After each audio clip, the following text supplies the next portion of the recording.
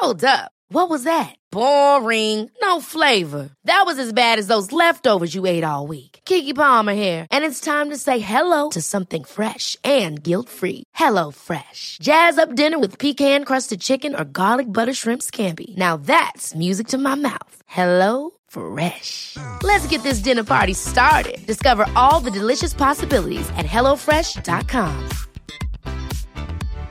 One size fits all seemed like a good idea for clothes. Nice dress. It's a t-shirt. Until you tried it on. Same goes for your healthcare. That's why United Healthcare offers a variety of flexible, budget-friendly coverage for medical, vision, dental, and more. So whether you're between jobs, coming off a parent's plan, or even missed open enrollment, you can find the plan that fits you best. Find out more about United Healthcare coverage at uh1.com. That's uh1.com. Hey, it's Ryan Reynolds, and I'm here with Keith, co-star of my upcoming film, If, only in theaters May 17th. Do you want to tell people the big news? All right, I'll do it. Sign up now and you'll get unlimited for $15 a month and 6 months of Paramount Plus Essential Plan on us. MintMobile.com/switch. Upfront payment of $45 equivalent to $15 per month. Unlimited over 40 gigabytes per month. Face lower speeds. Videos at 480p. Active Mint customers by 531.24 get 6 months of Paramount Plus Essential Plan. Auto renews after 6 months. Offer ends May 31st, 2024. Separate Paramount Plus registration required. Terms and conditions apply if rated PG. God morgon, god middag, god kväll kompisar. Och välkomna tillbaka till ännu ett nytt och fräscht avsnitt av världens bästa lyckopodd. Stort grattis till dig som genom att lyssna på den här podden har valt att välja mer lycka och välmående i livet. Det är så klokt av dig att du är med mig och lyssnar. Jag heter som vanligt Agnes Sjöström och är som vanligt mega glad över att just du är här. Och hörni, vet ni vad? Nu har vi babblat alldeles för mycket om allt mörker som händer runt om i världen att jag behöver få en liten paus. Jag är för påverkad. Jag har varit så arg, ledsen, besviken, ångestfylld, orolig och alla typer av jobbiga känslor har jag känt. Så det är helt enkelt dags att istället prata om hur jag, och såklart du också, med små enkla medel kan hantera de här jobbiga känslorna på ett bra och konstruktivt sätt. Därför har jag bjudit in psykologen, canceröverlevaren och föreläsaren Henrik Wiman till Lyckopodden för att lära dig mer om 8 jobbiga känslor och hur vi kan hantera dem på ett bra sätt. Efter att ha överlevt cancer 2 gånger i sitt liv lärde sig Henrik att det enda vi riktigt vet om livet, det är att vi inte vet någonting alls. Han förstod att livet inte är att ta för givet och att det är värt att uppskatta varje sekund av din levande vakna tid. Som psykolog så försöker nu Henrik att hjälpa sina patienter till ett bättre liv. Och via sitt populära Instagram-konto, psykologen Henrik, delar han generöst med sig av konkreta tips och tricks på hur du kan göra för att må lite bättre.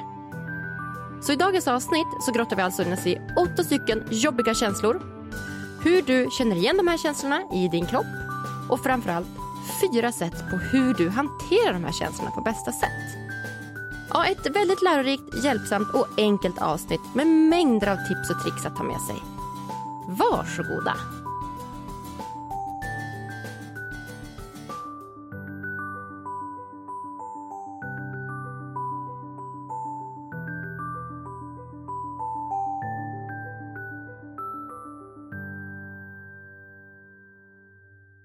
Då säger jag gudomligt varmt välkommen till Lyckopodden, psykologen Henrik. Stort tack, wow, vilket välkomnande. Ja, ett gudomligt välkomnande. Eller hur, det är inte en söndag. Nej, exakt, det är ju en härlig onsdag. Ja, det är det. Kul att vara här. Ja, men jättekul att du ville komma hit, jättespännande. Hur är läget? Ja men, tackar som fråga. Vad kul att jag får den första frågan idag. Jo, vet du att det är himla bra. Jag har precis suttit här och spelat in ett avsnitt tillsammans med en annan gäst som gav väldigt mycket energi, han också. Kai Pollak, så det var spännande. Härligt. Ja, jag kan tänka mig att han ger ganska mycket energi. Men han ger energi. Har du träffat honom eller du vet vem det är kanske? Jag har sett hans böcker i lite bokhyllor här och var, såklart. Han är ju ganska så känd inom det här självhjälpsskrået. Så att, ja, jag känner till honom. Men jag har inte träffat honom. Nej, just det. Ja. Alltså jag skulle vilja säga att han är liksom en urfader typ till så här personlig utveckling. Han var liksom en av de första som du vet förstod att du kan faktiskt påverka din egen hälsa eller ditt eget välmående.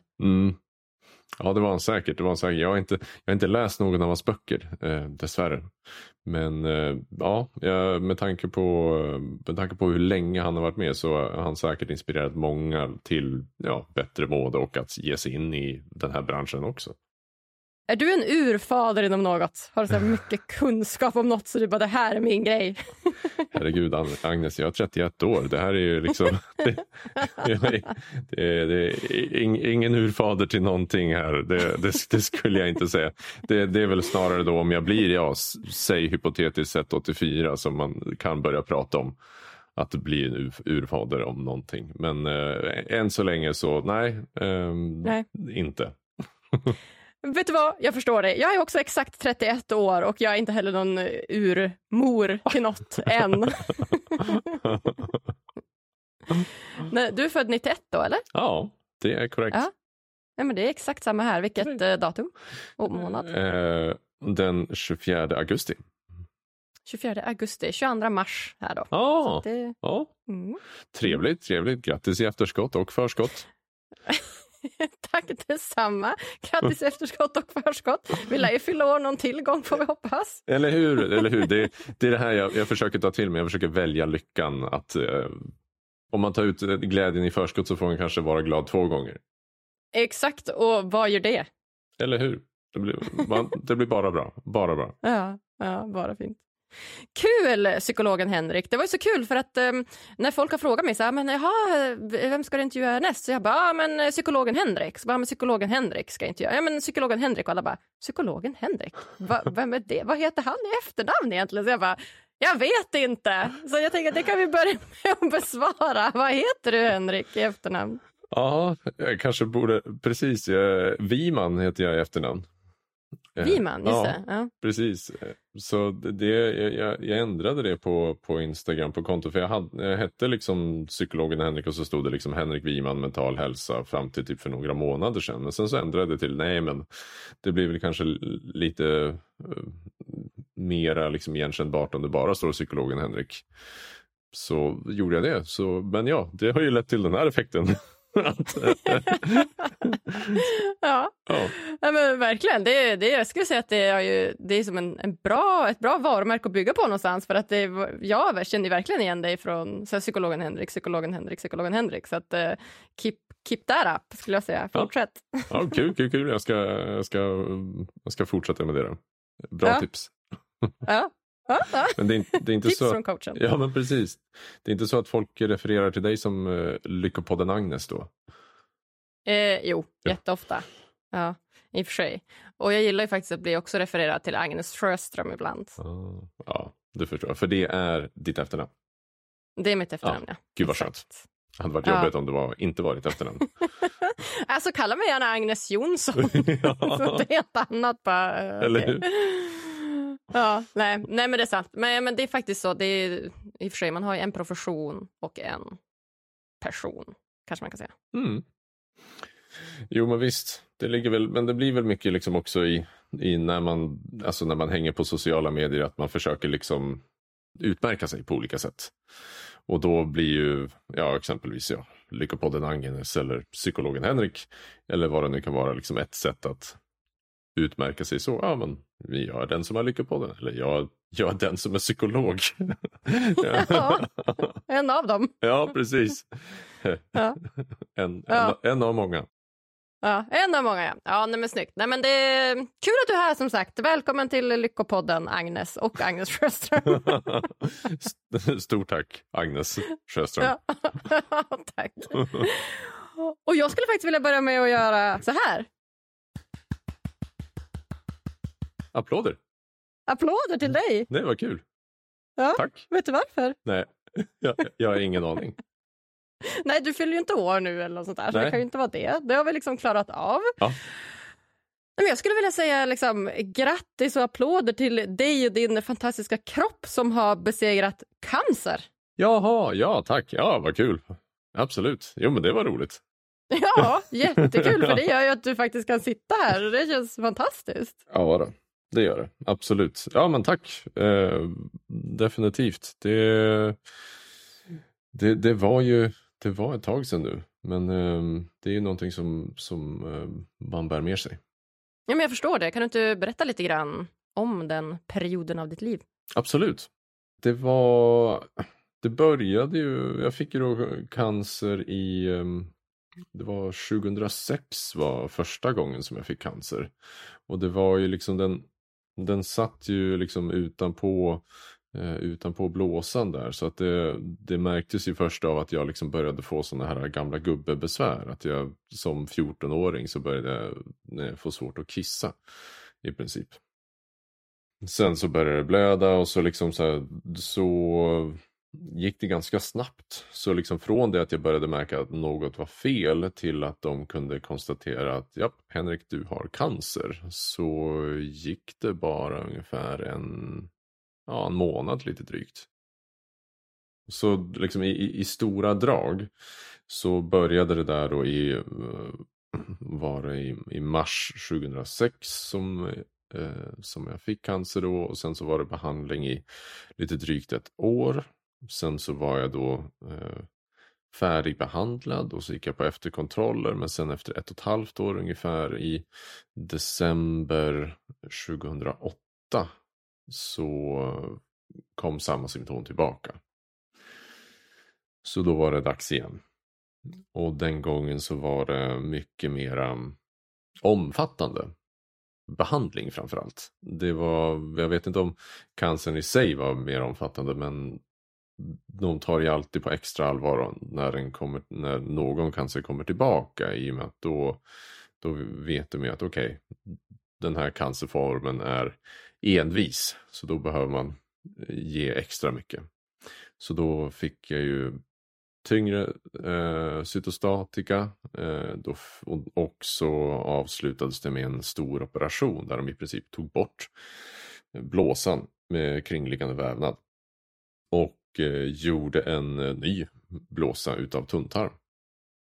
Så sen april 2009 så har jag en så kallad kontinenturostomi. Kontinenturostomi. En kontinenturostomi. Okej, kontinenturostomi. Jag sa det som ett ord. Ja, precis. Kontinenturostomi. Bra tips om du eller någon där ute ska spela alfabet, om ni har liksom massa olika bokstäver som ni inte liksom vet vad ni ska göra med. Så. Ja, då kan man alltid kolla upp om kontinenturostomi funkar. Precis. Ja. Undrar hur många poäng det hade gett, säkert en herrans massa. Ja, för många. Ja, men shit, okej. Och vad innebär det här då, kontinenturostomi? Det innebär att jag har då som en liten påse inuti mig, gjord av tunntarm, som är min ersättningsblåsa. Och jag kissar inte, utan jag tömmer den med hjälp av katetrar. Så jag har ett litet hål i magen där jag för in katetrar. Ut kommer det som behöver komma ut. Och sen är det klart. Okej, så det är som en yttre process då, liksom utanför kroppen, kan man säga? Ja, alltså det kan man säga. Det är som ett hål. Det ser väl lite grann ut som en extra navel. Men det döljs av ett plåster, i och med att det är tunntarmsvävnad, så det är ganska skör. Så och sen så på insidan så är det som en litet lock som gör att det håller tätt. Så att det inte bara går och rinner kiss över alla mina kläder hela dagarna igen. Det hade inte varit så nice. Eller hur? Så och den här lösningen gjorde då föreslog kirurgerna då, eftersom det är ju en väldigt, alltså när det funkar, när den då håller tätt, när det då liksom funkar som det ska, så känner jag att jag kan leva liksom ett liv på nästan samma villkor som dig eller någon annan där ute. Nice. Okej, så det här var vad sa du, 2009 som... 9 sista gången. Ja, precis. Och sen så det var någonstans där. Sen var det lite extra cellgifter eller cytostatika då, i några månader till. Men sen var jag färdigbehandlad. Och hur gammal var du då? När var det 2009? Nu får du hjälpa mig med matten här. Vi är ju 31 idag. Ja, jag var 17 när jag fick stomin. Och sen så var jag väl 18 när jag var färdigbehandlad, tror jag. Känslig ålder kanske? Eller hur påverkade det dig i den åldern? Jo, absolut. Det är ju alltså tonåren är ju, jag vet inte, ja, nu gissar jag här kanske, men dina tonår, jag antar att det var liksom en hel del att hitta dig själv. Vem är du som egen person? Vem är du utan dina föräldrar? Vem är du gentemot dina vänner och så vidare? Verkligen. Det fick ju inte jag på samma vis, utan under den här tonårsperioden så liksom när jag skulle då försöka hitta mig själv, vem jag är utan mina föräldrar bland vänner och sånt där, så blev jag helt plötsligt extremt beroende av dem. Så det påverkar ju en såklart, och det är inte bara jag skulle inte säga liksom att det var något dåligt nödvändigtvis, utan vi har utvecklat en väldigt fin relation, tycker jag och mina föräldrar. Så det är jag väldigt tacksam för. Men min tonårsperiod var ju definitivt annorlunda än de flesta. Vad skulle du säga är dina största liksom, lärdomar från cancern? Ja, den största lärdomen är nog att jag faktiskt kan dö. Och att jag har varit nära att dö vid flera tillfällen i livet. Och just varför jag tycker den är så viktig, eftersom att det sätter allt annat i så stark kontrast. Att livet blir... Det är mycket liksom som bleknar i jämförelse när man tänker på döden. Vilket gör också mycket enklare att hantera livet i sig. Jag menar... Och det får mig också känna en ganska stor tacksamhet över att vara vid liv, och över att döden faktiskt finns som grej. För annars så, om inte döden hade funnits, så känner jag att så mycket hade bara blivit meningslöst. Varför skulle jag ha ansträngt mig att sitta och prata med dig här över en lunch om jag var odödlig? Jag hade ju lika gärna kunnat göra det om 2000 år i sådana fall. Ta tillvara på livet då, typ. Ja, precis. Att veta att jag kommer dö gör att det blir enklare. Döden gör att det blir enklare för oss att ta tillvara på livet. Och att komma ihåg att man kommer dö någon gång kan också göra så att man anstränger sig lite mer för att som du säger, ta tillvara på de stunder som man faktiskt får. Mm. Det är ju det fina med döden. Alltså det är ju faktiskt det. Att man faktiskt tar tillvara på de små stunderna, som den lilla korta stunden vi har på den här planeten jorden egentligen. Mm. Skulle du säga att ditt yrkesval som psykolog har liksom sin ursprung från den tiden, eller hur kommer det sig att du blev psykolog? Det finns väl ett lite djupare svar på den, och ett lite mera lite mer ytligt svar. Det djupare svaret är liksom att mamma, hon är kurator. En duktig sådan också. Så att när jag var liten så ville jag alltid berätta om min dag. Oavsett hur tråkig den hade varit. Så var det alltid så att jag ville berätta om vad jag hade gjort, eller vad det var som hade hänt, eller vilken kompis som sa det där, eller vad läraren gjorde då och så vidare. Det var liksom lite sådana saker. Och mamma tog sig alltid tiden att lyssna på mig. Oavsett hur intressant eller inte det var. Men hon lyssnade alltid, och jag tror att den erfarenheten, liksom, även om jag såklart inte tänkte på det då, men liksom den erfarenheten hänger kvar, liksom, att jag har med mig betydelsen av att få bli hörd, av att få bli lyssnad på, att det ger väldigt mycket, bara det. Så jag tror att det någonstans liksom hängde med mig och liksom påverkade så här lite i bakhuvudet, och någonting som jag nu när man tittar tillbaka i backspegeln eller backspegeln, så är det någonting som jag ser som en bidragande anledning. Men sen så var det som fick mig att fundera, men jag kanske ska plugga psykologi på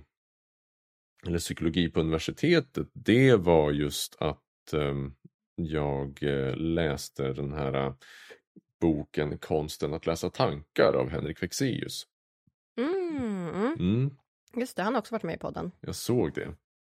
Så när den kom ut, den var ju en himla succé. Och jag läste den från pärm till pärm och tyckte det var jätteintressant. Så den fick mig att tänka liksom, ja men psykologi, det verkar ju kul. Hur lär man sig det på bästa sätt? Ja men det verkar vara psykologprogrammet. Ja men då söker jag väl dit då. Så kom jag in och så började jag plugga. Och jag minns att det var någonstans runt termin 2 som termin 2-3 där omkring, som jag liksom fick någon sorts uppenbarelse när vi satt och jobbade med samtalsfärdigheter. Att oj shit, mitt jobb kommer gå ut på att sitta och prata med folk. Ja, det hade liksom inte, exakt. Hade inte riktigt klickat. Varför, det vet jag inte. Men det var någonstans liksom där att jag kom på, nej just det är ju det som jobbet är, att jag var psykolog. Jag hade bara tänkt, ja men det är kul att lära sig psykologi. Men sen har jag fastnat för det. Så att du ångrade dig inte där när du var tvungen att prata med människor, utan du kände fortfarande att jo men det här vill jag fortfarande göra? Ja, självklart. Jag tvivlade många gånger under programmet. Är det här verkligen det jag vill? Är det här verkligen det jag ska göra? Jag kanske borde göra något annat. Men tvivel är en del av att vara människa, så jag fortsatte. Och nu sitter jag här. Vad fint. Jobbar du liksom med klinisk psykologi, eller jobbar du med typ föreläsningar och spelar in poddar? Ja, precis. Jag började ju, och jag jobbar ju fortfarande på vårdcentral här i Uppsala. Så jag har liksom den kliniska erfarenheten med mig. Men nu då, det senaste året, så har jag börjat röra mig mera mot att, vad ska man säga, mot den här folkbildande psykologrollen. Föreläsningar, podd, Instagram-konto och så vidare. Ja, kul. Ja, för du har ju minst sagt många följare på Instagram. Det är över 77 000 nu, så det är ju en himla massa människor. Det är en hel del. Varför tror du att ditt Instagram-konto blev så populärt? Ja, det är väl för att jag är så snygg, antar jag. Det måste det vara. Jag skriver under. Ja, nej. Nej, men då är det väl, om det inte är det, så är det väl min enorma ödmjukhet. Som också speglar samtalet just nu. Precis, nu är jag på rull här. Nej. Komikern. Precis. Men jag antar att jag hoppas att jag ger bra tips, och att folk tycker att det är hjälpsamt på något vis. Och att det kanske liksom är i ett format som är tillräckligt liksom tilltalande för att dyka upp på sociala medier. Ingenting jag tar upp är ju på något vis världsförändrande nyheter. Det är liksom, det mesta är ju bara liksom grundläggande psykologi och KBT. Men det är väl att formatet, att jag lyckats få in det att passa formatet på ett hjälpsamt sätt. Verkligen, det tror jag också. Det är väldigt lätt att ta till sig. Alltså det är väldigt lätt att ta till sig. Det är inte så att man så här funderar eller så här, vad menar nu? Det där var krångligt och det var så här något svårt att förstå och så, utan det är verkligen så här, det här och det här leder till det här typ. Alltså lite så här kortfattat, enkelt, med också som du säger mycket liksom tunga studier i ryggen. Så att det är en till applåd. Stort tack, Agnes, wow. Ja, nej, du hörde ju precis hur stort mitt ego kan bli här, så att var försiktig, säger bara. Oj. Oj. Nu får jag sluta ge så mycket beröm här. Nu får jag släppa det. Ja. Tack Agnes, det var väldigt snällt av dig. Ja, nej men varsågod Henrik. Jag tycker verkligen att du förtjänar det. Och jag har ju haft lite svårt att så här, bestämma vad vi ska prata om idag, du och jag. Jag har ju varit så här, ska prata om det här. Jag älskar att bjuda in liksom just personer med professionen psykolog till den här podden. För det klingar väldigt bra med just Lyckopodden såklart.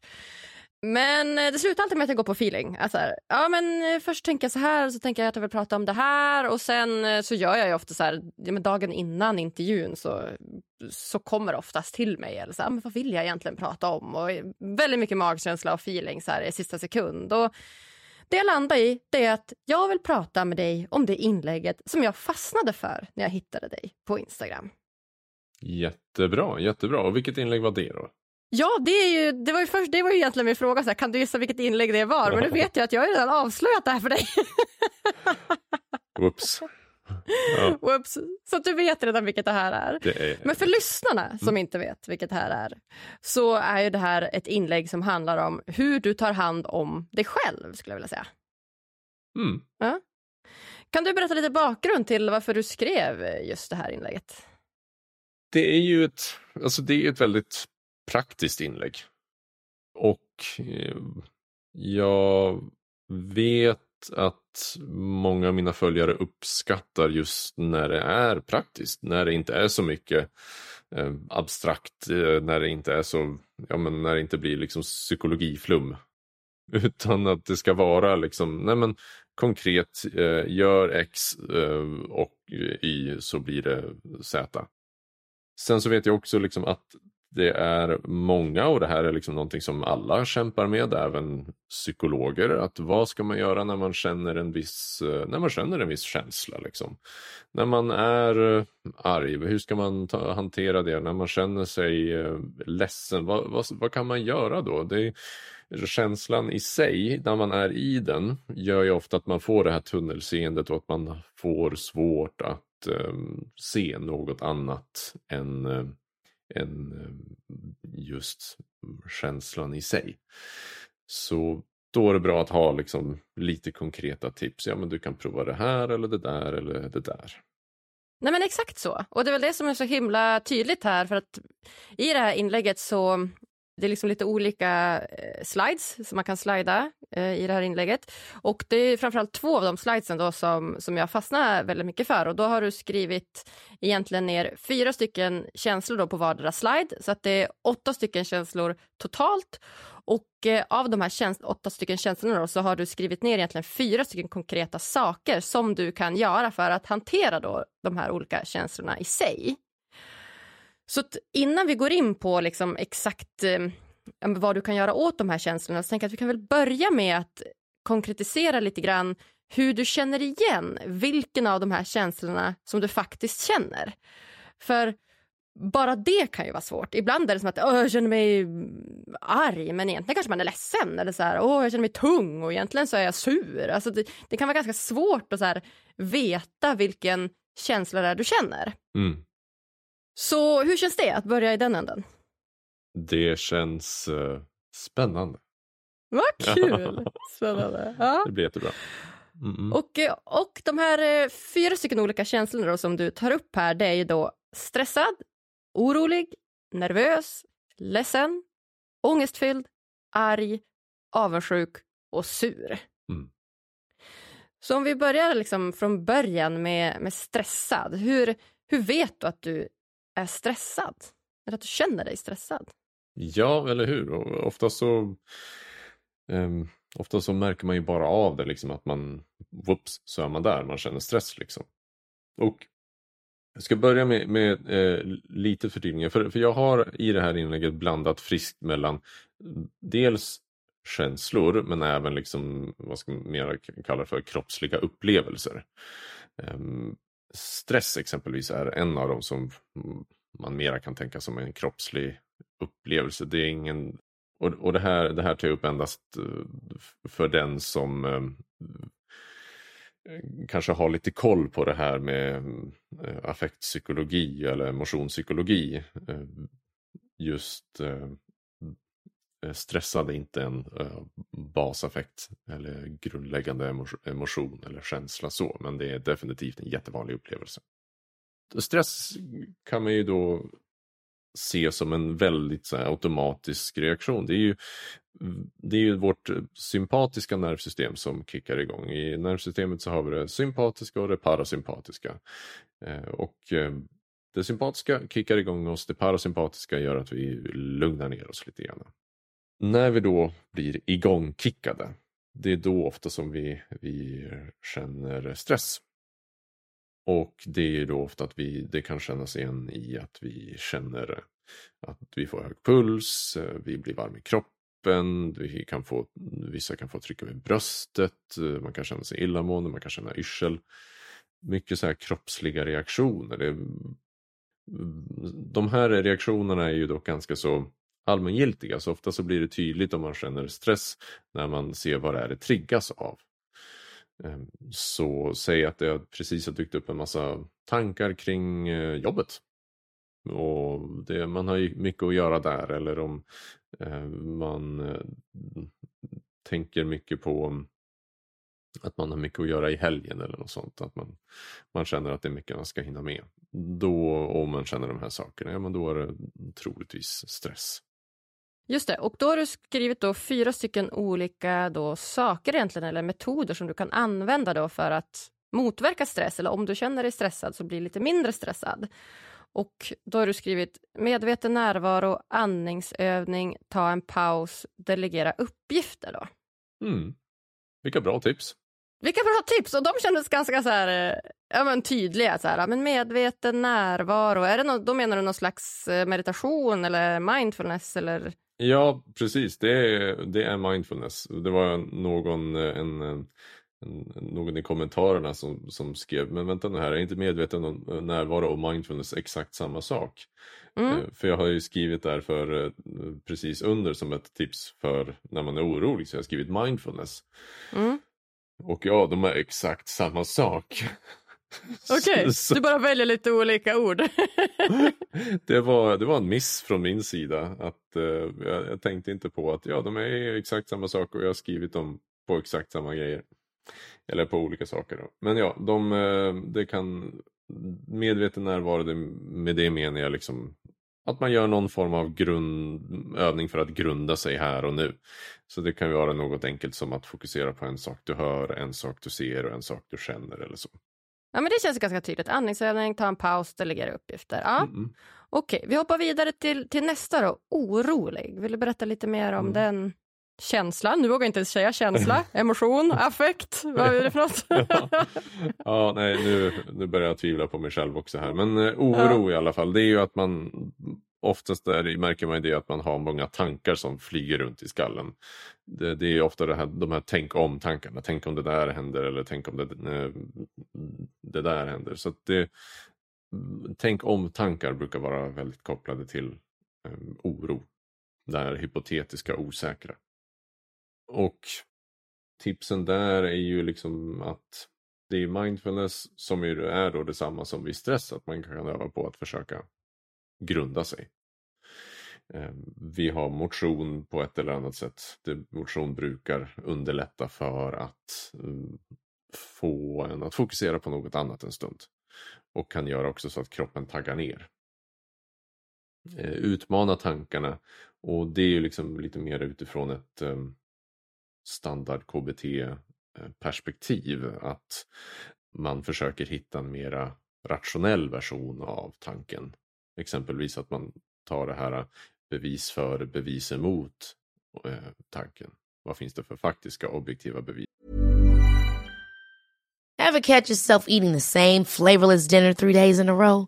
Dreaming of something better? Well, HelloFresh is your guilt-free dream come true, baby. It's me, Keke Palmer. Let's wake up those taste buds with hot, juicy pecan-crusted chicken or garlic butter shrimp scampi. Hello Fresh. Stop dreaming of all the delicious possibilities and dig in at HelloFresh.com. Let's get this dinner party started. Hey, it's Ryan Reynolds, and I'm here with Keith, co-star of my upcoming film, If, only in theaters May 17th. Do you want to tell people the big news?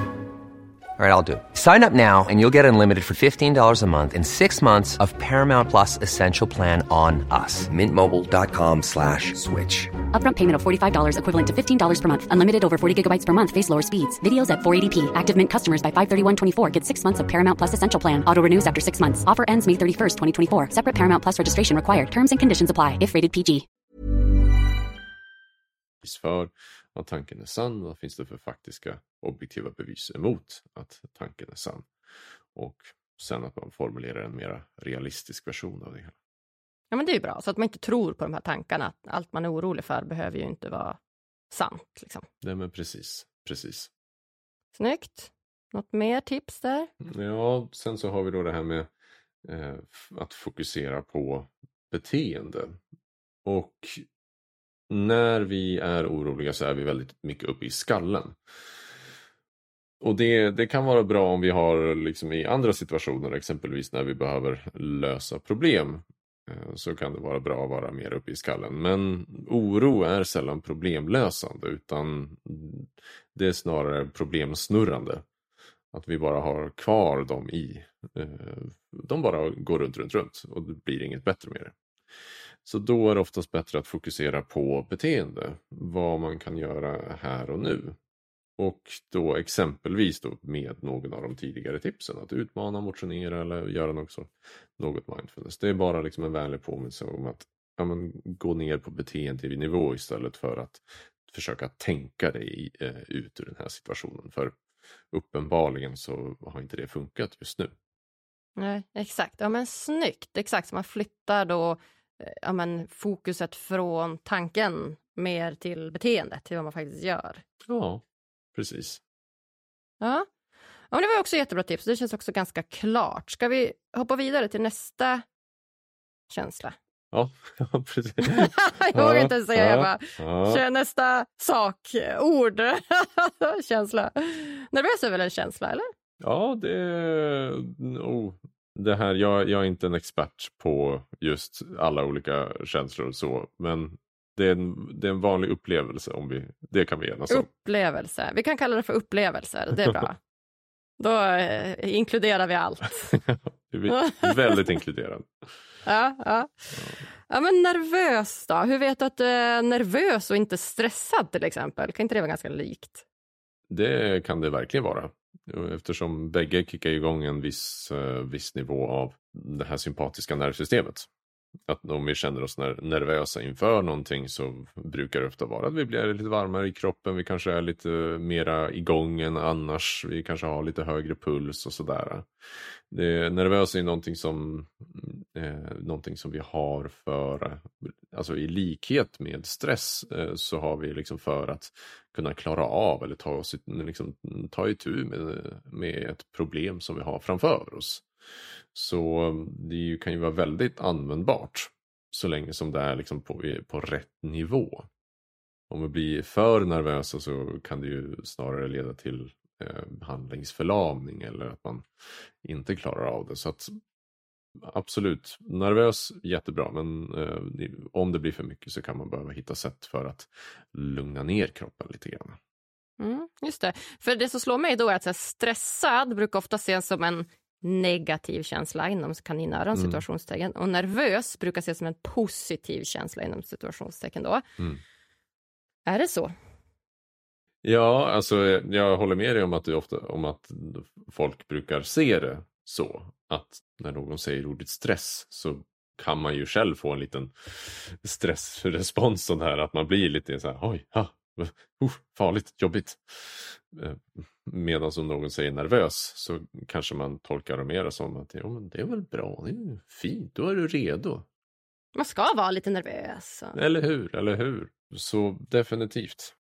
Hade det inte funnits något evolutionärt användbart med det här, med de här upplevelserna, då hade vi ju inte haft det.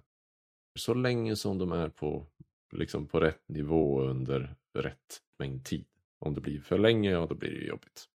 Vad skulle du säga är den största skillnaden på stress och nervositet?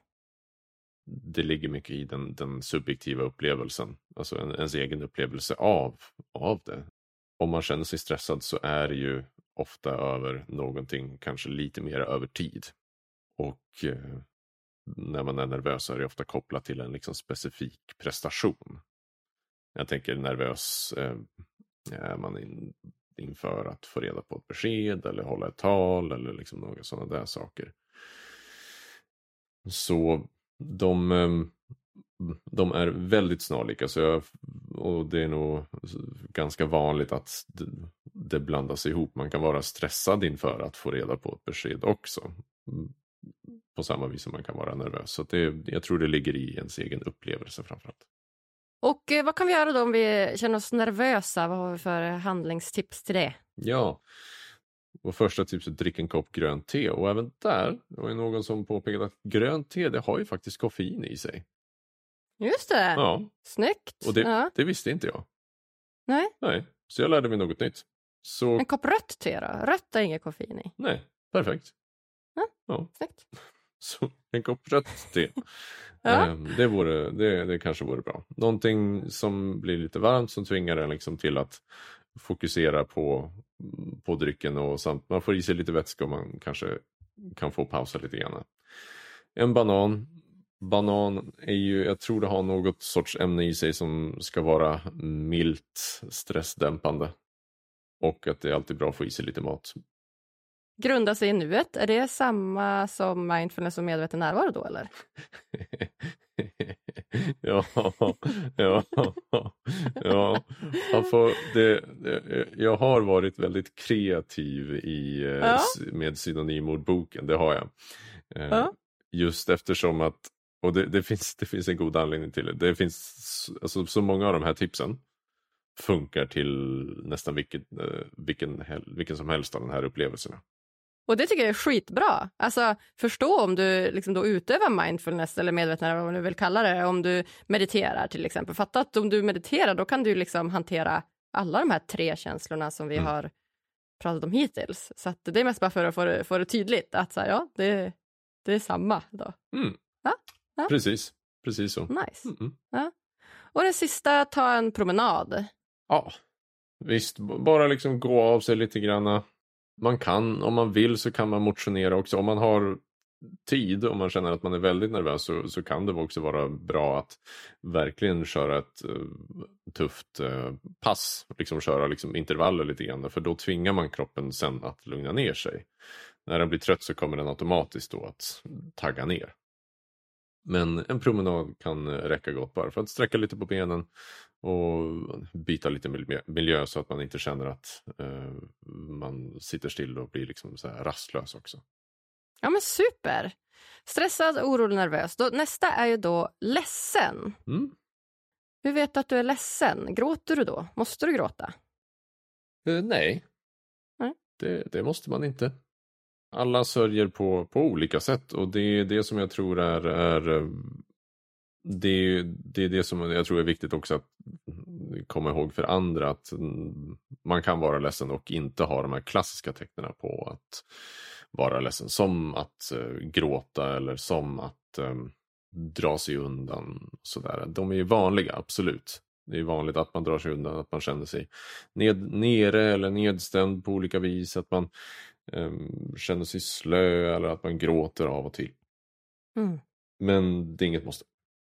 De 4 tipsen som du har skrivit där, det är ju då: låt känslan komma, ta stöd från vänner, öva acceptans, håll dina dagliga rutiner.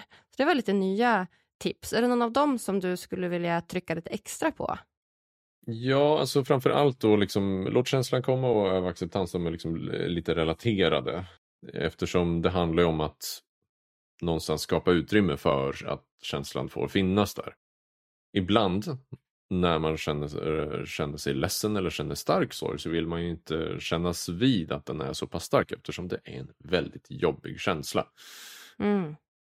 Och det är ju jättejobbigt att säga att det är en nära anhörig som har dött. Man vill ju inte tänka på det oftast. Men ju mer vi stöter bort tankar, ju mer vi försöker att inte tänka tankar, desto starkare blir de oftast. Så därför liksom är tipset, ja men just när den kommer, låt den dyka upp. Och när den är där, försök liksom skapa utrymme, förhåll dig liksom mer accepterande till. Jag kan inte ta bort den här känslan, utan jag kan bara låta den finnas där, så får den vara här tills dess att den själv känner liksom att nu är det dags att runda av. Jättebra. Jättebra. Att ge den lite plats och omfamna den. Ja.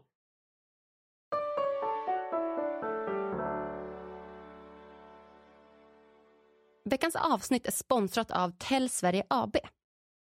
Hörni, ni som känner mig, ni vet att jag har haft svårt att trivas som anställd på olika arbetsplatser.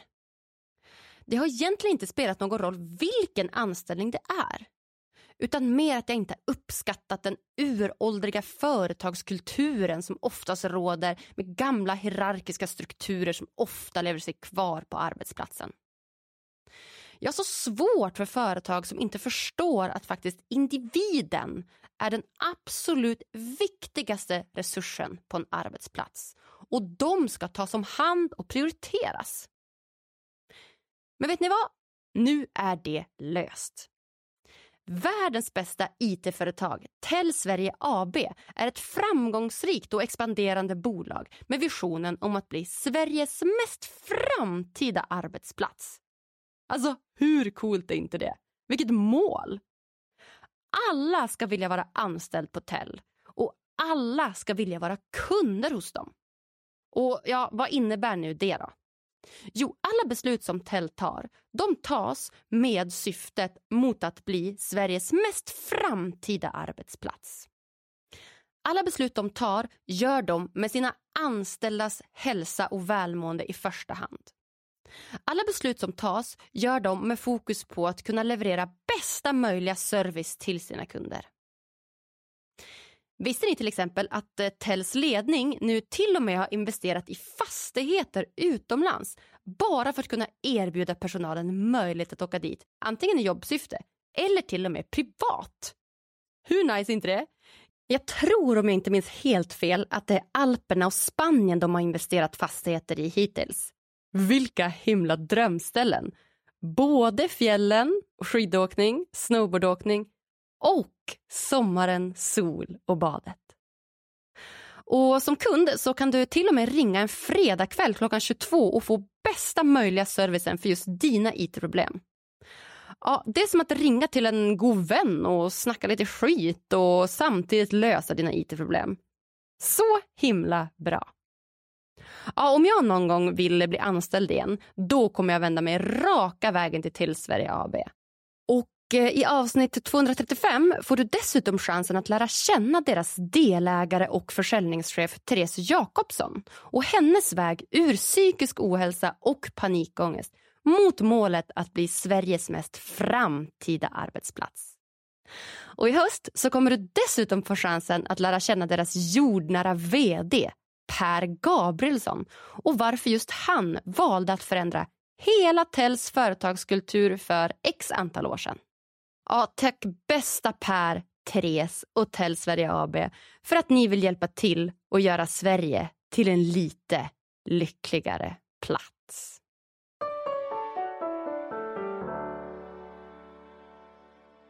Nästa då, den har vi ångestfylld och den tänker jag är lite likadan som orolig. Eller vad tänker du? De är ju två sidor av samma mynt. Oro brukar man kanske mera se som tankemässiga biten, medans ångest är mera kroppen och känslomässiga biten. Just det. Så ofta kommer de ju hand i hand. Att har man ångest så har man ofta oro. Men ibland så kan det vara mer av det ena eller det andra. Och är det så att man upplever att det är mera ångest, då kan man prova de här tipsen då. Och vilka tips har vi där då? På ångestfyllt. Dels även den här acceptansen. Att när den dyker upp, att vi inte försöker trycka bort den. För som sagt, ju mer vi trycker bort desto starkare brukar det ofta bli. Och liksom att skapa det här utrymmet. Och det går också hand i hand med tips nummer 2, att inte undvika. Och det här att undvika kan man göra på olika sätt. Man kan ju dels försöka undvika känslan, men det kan ju även leda till att man försöker undvika andra saker som triggar känslan. Vilket ofta skapar mer problem på sikt. Så säg att man börjar få, att man är på ICA och man där börjar få ångest i mjölkdisken. Och så tänker man, oj shit, det här var jobbigt.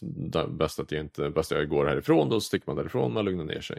Men sen nästa gång man kommer dit så kanske man tänker, jag går nog inte till mjölken den här gången. Jag fick en ångestattack då tidigare.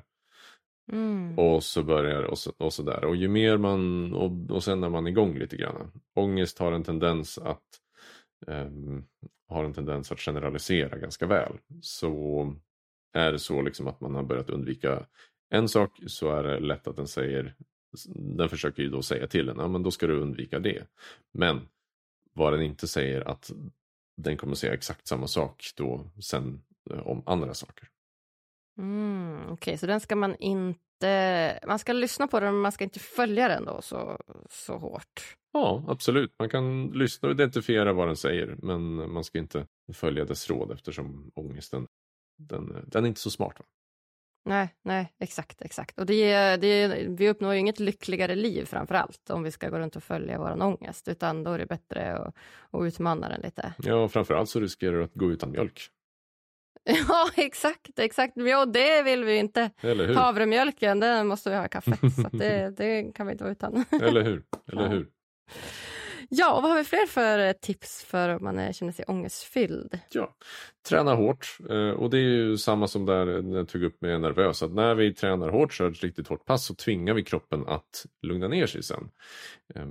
Är den helt uttömd, har liksom hjärtat fått pumpa sådär, då kommer den att naturligt att tagga ner. Och sen hitta en trygg miljö. Det är då när det kanske de andra sakerna inte funkar, så kan det vara bra att försöka kicka igång mer av det här parasympatiska nervsystemet. Det här lugnande. Och det kan vara genom att man försöker skapa en trygg miljö på ett eller annat sätt. Och att hitta en trygg miljö, det kan vara någon person som man känner sig trygg hos. Det kan vara att man ser på en favoritserie som får en att känna sig trygg. Eller det kan vara att man kryper ner under täcket och bara liksom försöker att skapa den trygga känslan där. Var det än är, man försöker hitta det. Ja, men jättebra. Trygghet är ju himla bra recept på välmående. Absolut. All right, det var ångestfylld. Sen har vi arg. Och arg, det vill jag väl ändå säga är en av våra grundläggande känslor. Det har du helt rätt i. Tack. Yay! Och hur vet du att du är arg då? Oftast är det ju liksom att man går igång. Man blir varm i kroppen på samma vis som tidigare. Man får hög puls. Man blir ofta hög röst. Man kanske skriker om man vill. Man har ofta någonting som tydligt som har triggat igång det. Det kan vara någonting. Det kan vara någon person eller någon sak eller någon nyhet. Vad det än är. Det är någonting där som man vill liksom, nej, bort. Det här ska inte vara här liksom.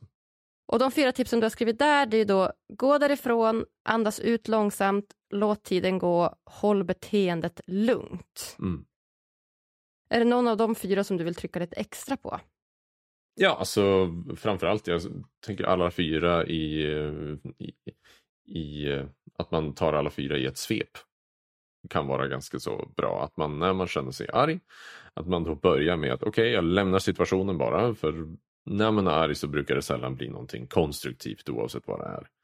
Så att bara lämna situationen, och är det så att liksom, man kan gå ut, gör det, ta på sig skorna, bara gå ut och gå.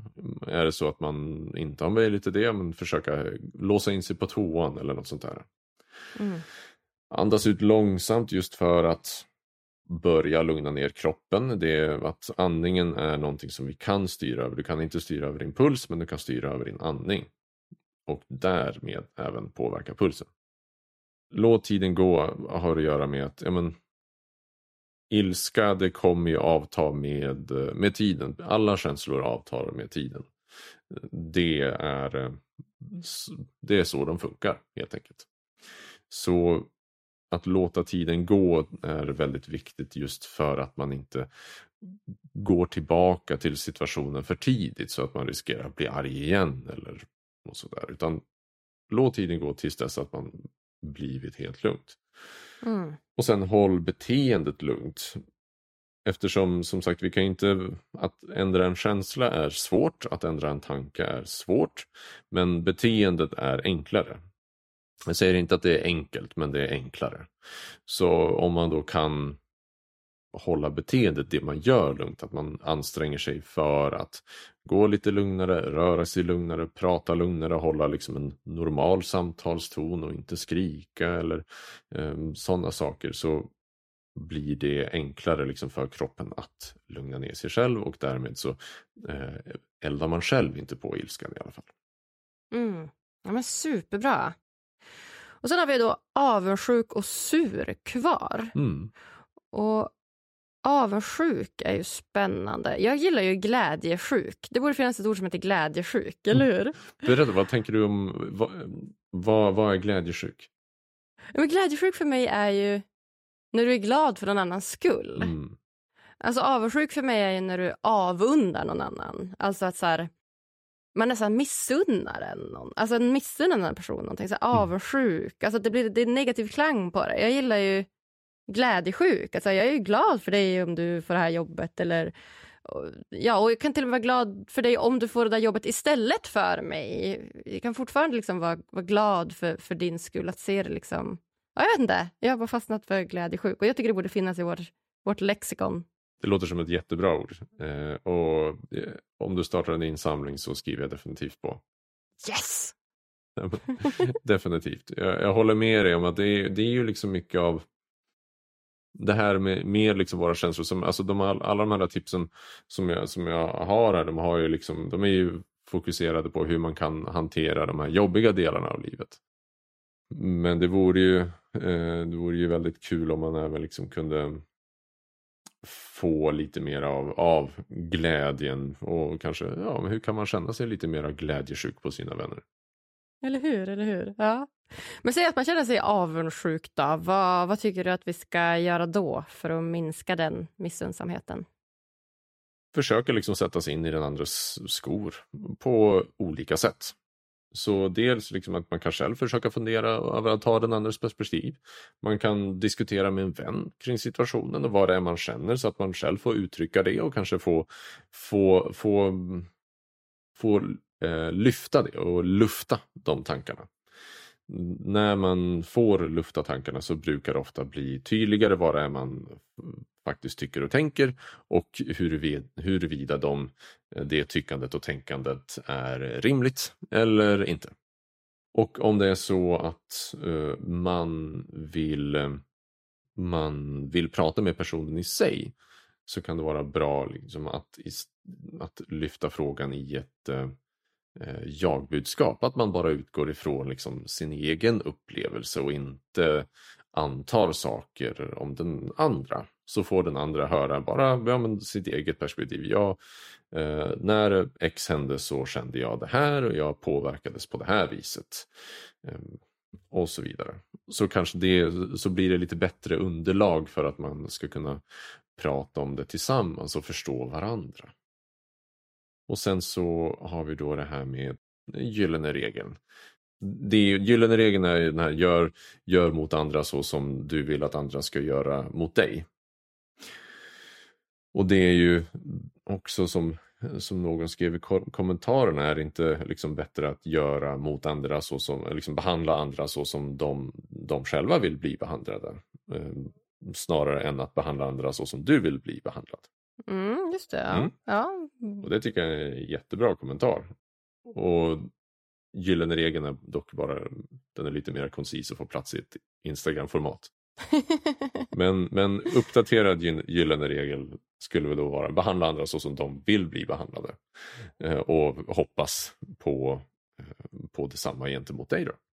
Ja, exakt. Ja, men det var jättebra. Så ta den andras perspektiv, diskutera med en vän, lyft frågan i jagbudskap, kom ihåg gyllene regeln. Ja, okej. Ja, men superbra. Och den sista upplevelsen där då, sur. Ja. Hur vet du att du är sur? Sur är ju ofta liksom en så här lite mildare form av ilska, kan man säga. Att man har ofta liksom, man vet varför. Ibland vet man varför i alla fall. Men att det har liksom något så här, en trigger i alla fall. Och att det är ju man kan ju vara sur ganska länge för vissa, liksom att det går liksom så här gror lite grann i bakhuvudet och liksom i korridorerna, så att den är ju ganska så jobbig, det är den ju. Och det kan bidra till en hel del dålig stämning i relationer. Ja, verkligen. Och de tipsen du har skrivit där, det är då: bete dig ej som känslan vill. Påminn dig om tacksamhet. Ät och drick något. Ta en promenad. Bete dig ej som känslan vill. Menar du då att man om sur, att man... Förklara.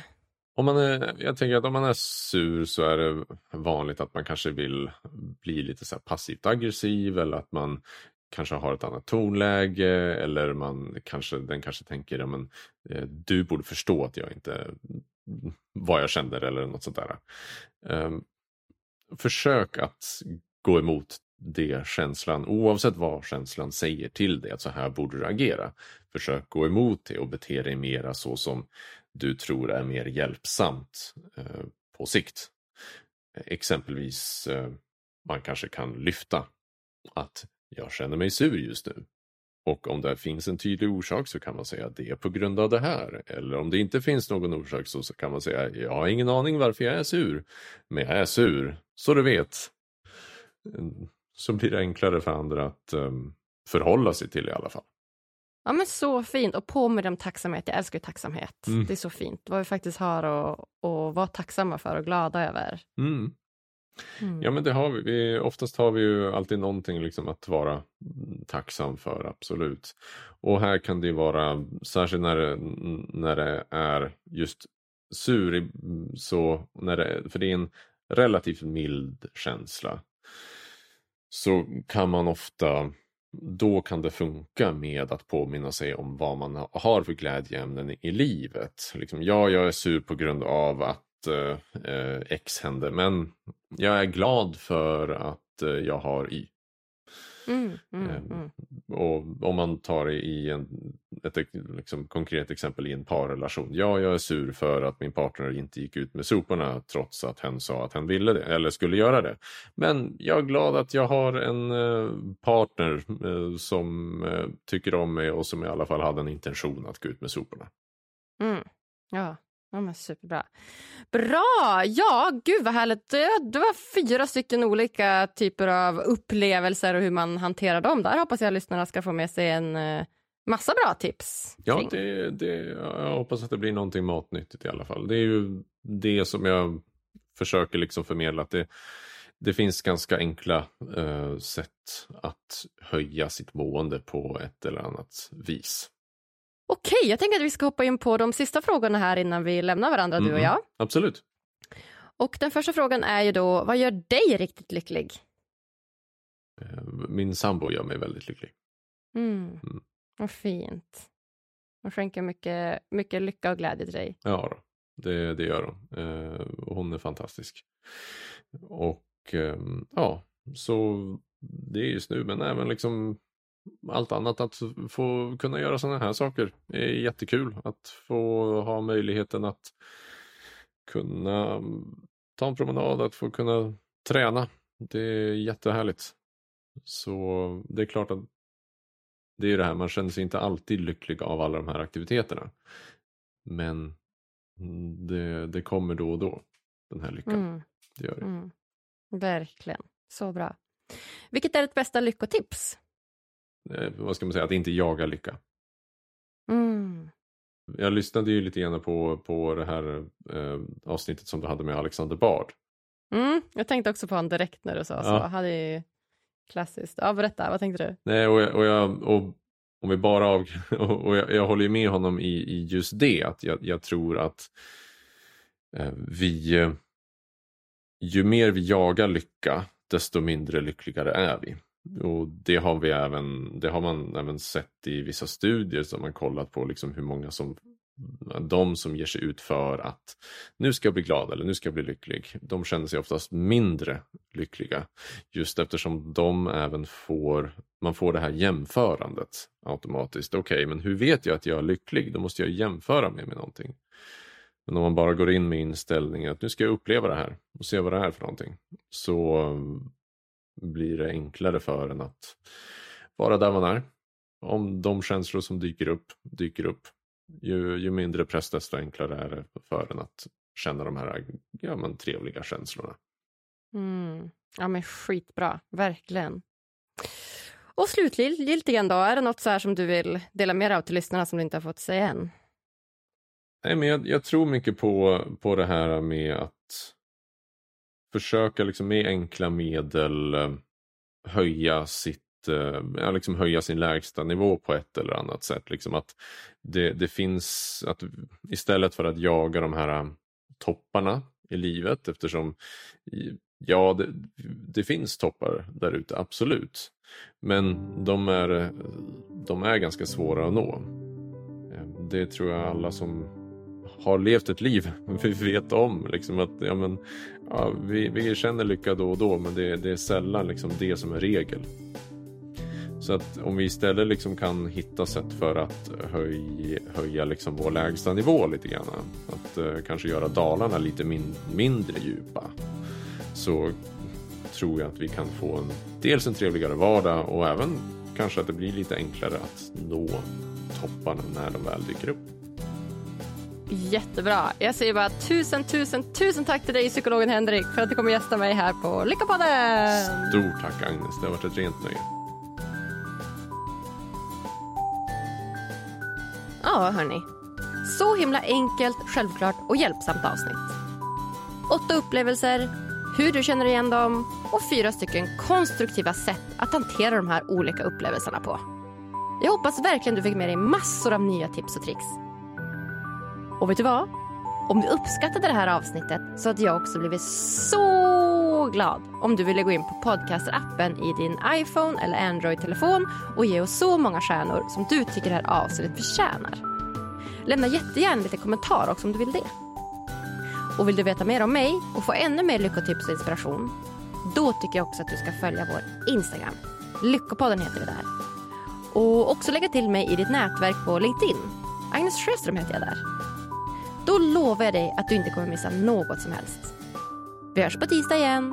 Lyckopuss till dig!